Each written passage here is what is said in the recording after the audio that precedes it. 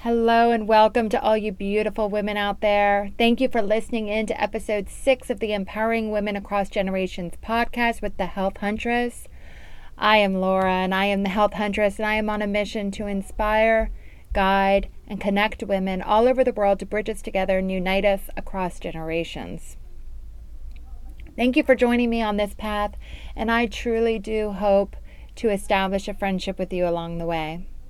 In today's podcast, we are talking about life mantras.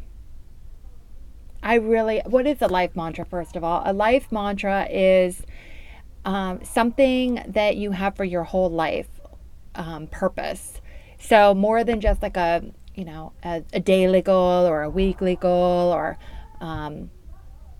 just a short-term aspiration goal. It's like a long-term life goal. So I'm going to tell you how my life mantra came to be. And along the way, I'm going to share with you what it is. So you just have to be patient and listen in. So first of all, I'm just going to tell you a little bit of background story leading up to give you more insight. So both my parents were born and raised in San Francisco. I was born there too, and I lived there until I was 7 years old. After we moved, my family from San Francisco would travel to visit us wherever we were living at the time, which was either in Colorado. We lived in Southern California. And occasionally we would go back to visit until we moved all the way across country and settled in Virginia, where I live today. And we moved here to Virginia when I was in 8th grade. And then that made us traveling back to San Francisco harder, so I really didn't get to see my family as much for those years.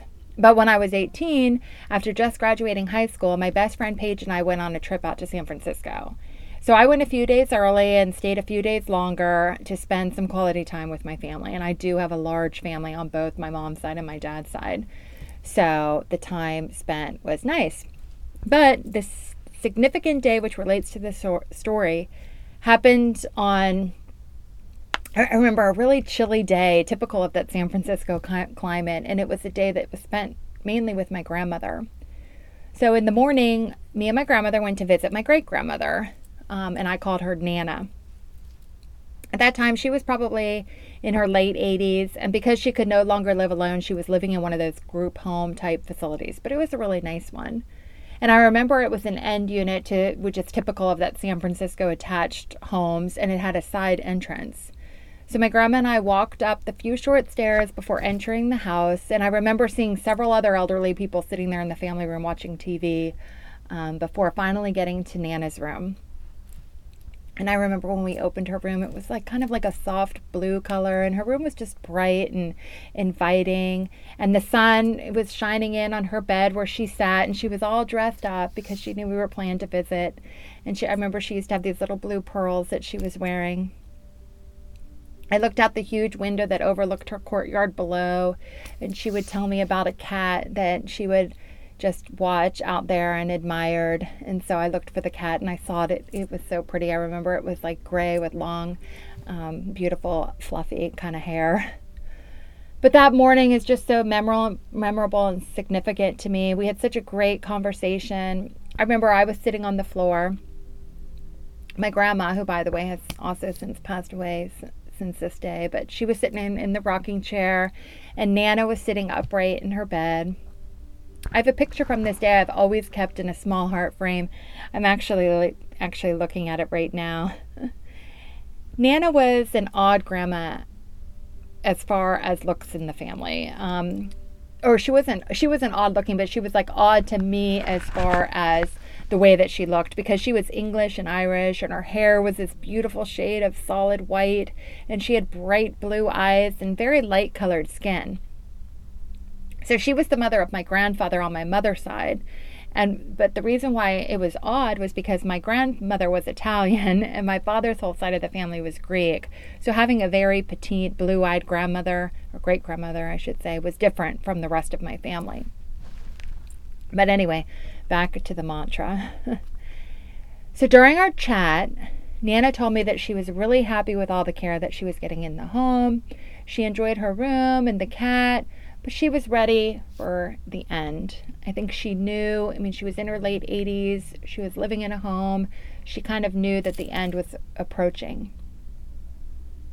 So just in normal, casual conversation, she just told me that has really lived a wonderful life and she wouldn't change a thing in it.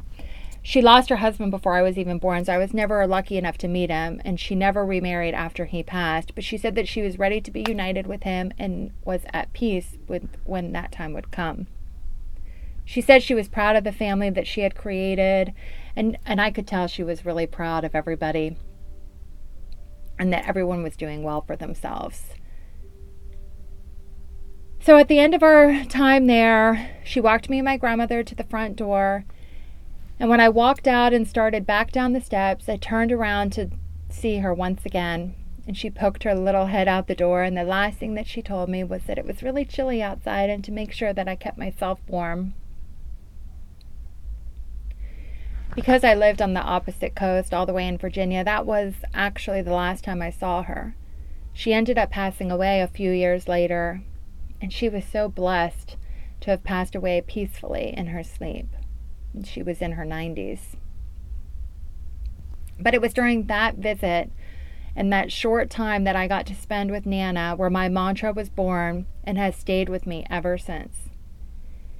The mantra is at the end of my life, I want to be looking back and saying the same thing that she had, which was, I have lived a wonderful life and would not change a thing. I have done everything I wanted to do. I don't think she ever realized the impact that conversation would have on the entire direction of my life. I was only 18 and a new adult with zero idea what real life was all about, but that gift she gave me was the gift of direction. My end goal in life is to end it the same way she did, with no regrets.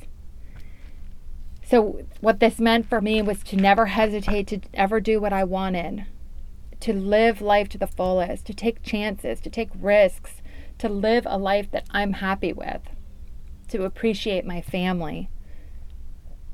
I have carried this photo around to every single place I have ever lived since I was 18 years old to be reminded of this mantra of my life. And I put it on display. Now I have it on display in this like cute little place in my closet where I have all my jewelry. It's just really significant to me. If you want to see it, I will create a highlight on my Instagram page, which I've mentioned before, and I'll put it in the comment section. But it is my handle is The Health Huntress. So I'll put this photo in there that I'll add to my highlights, and you can check it out. So now that I have shared the mantra of my life with you, the question I have is, what is your mantra? Do you even have a mantra? A life mantra? Do you have a big picture goal for how you want your life to play out? I know it might seem a little spooky on the surface to think of how you want to look back at your life when you get to the end. And some listeners out there may even think that this is just way too far away to even care or think about at this point. But the truth is, and the reality is, we can all hope to be as lucky as Nana and live a long life. But it isn't guaranteed. That's why it's so important to not wait for the things in life you want to do. Don't wait for someday or sometime. Just do things now. Live your life. And a good way to do that is to create a mantra for yourself. And not only create it, but commit to it. Looking back at your life, at the end, what do you want to be proud of? What do you want to be happy about? What do you want to have no regrets about?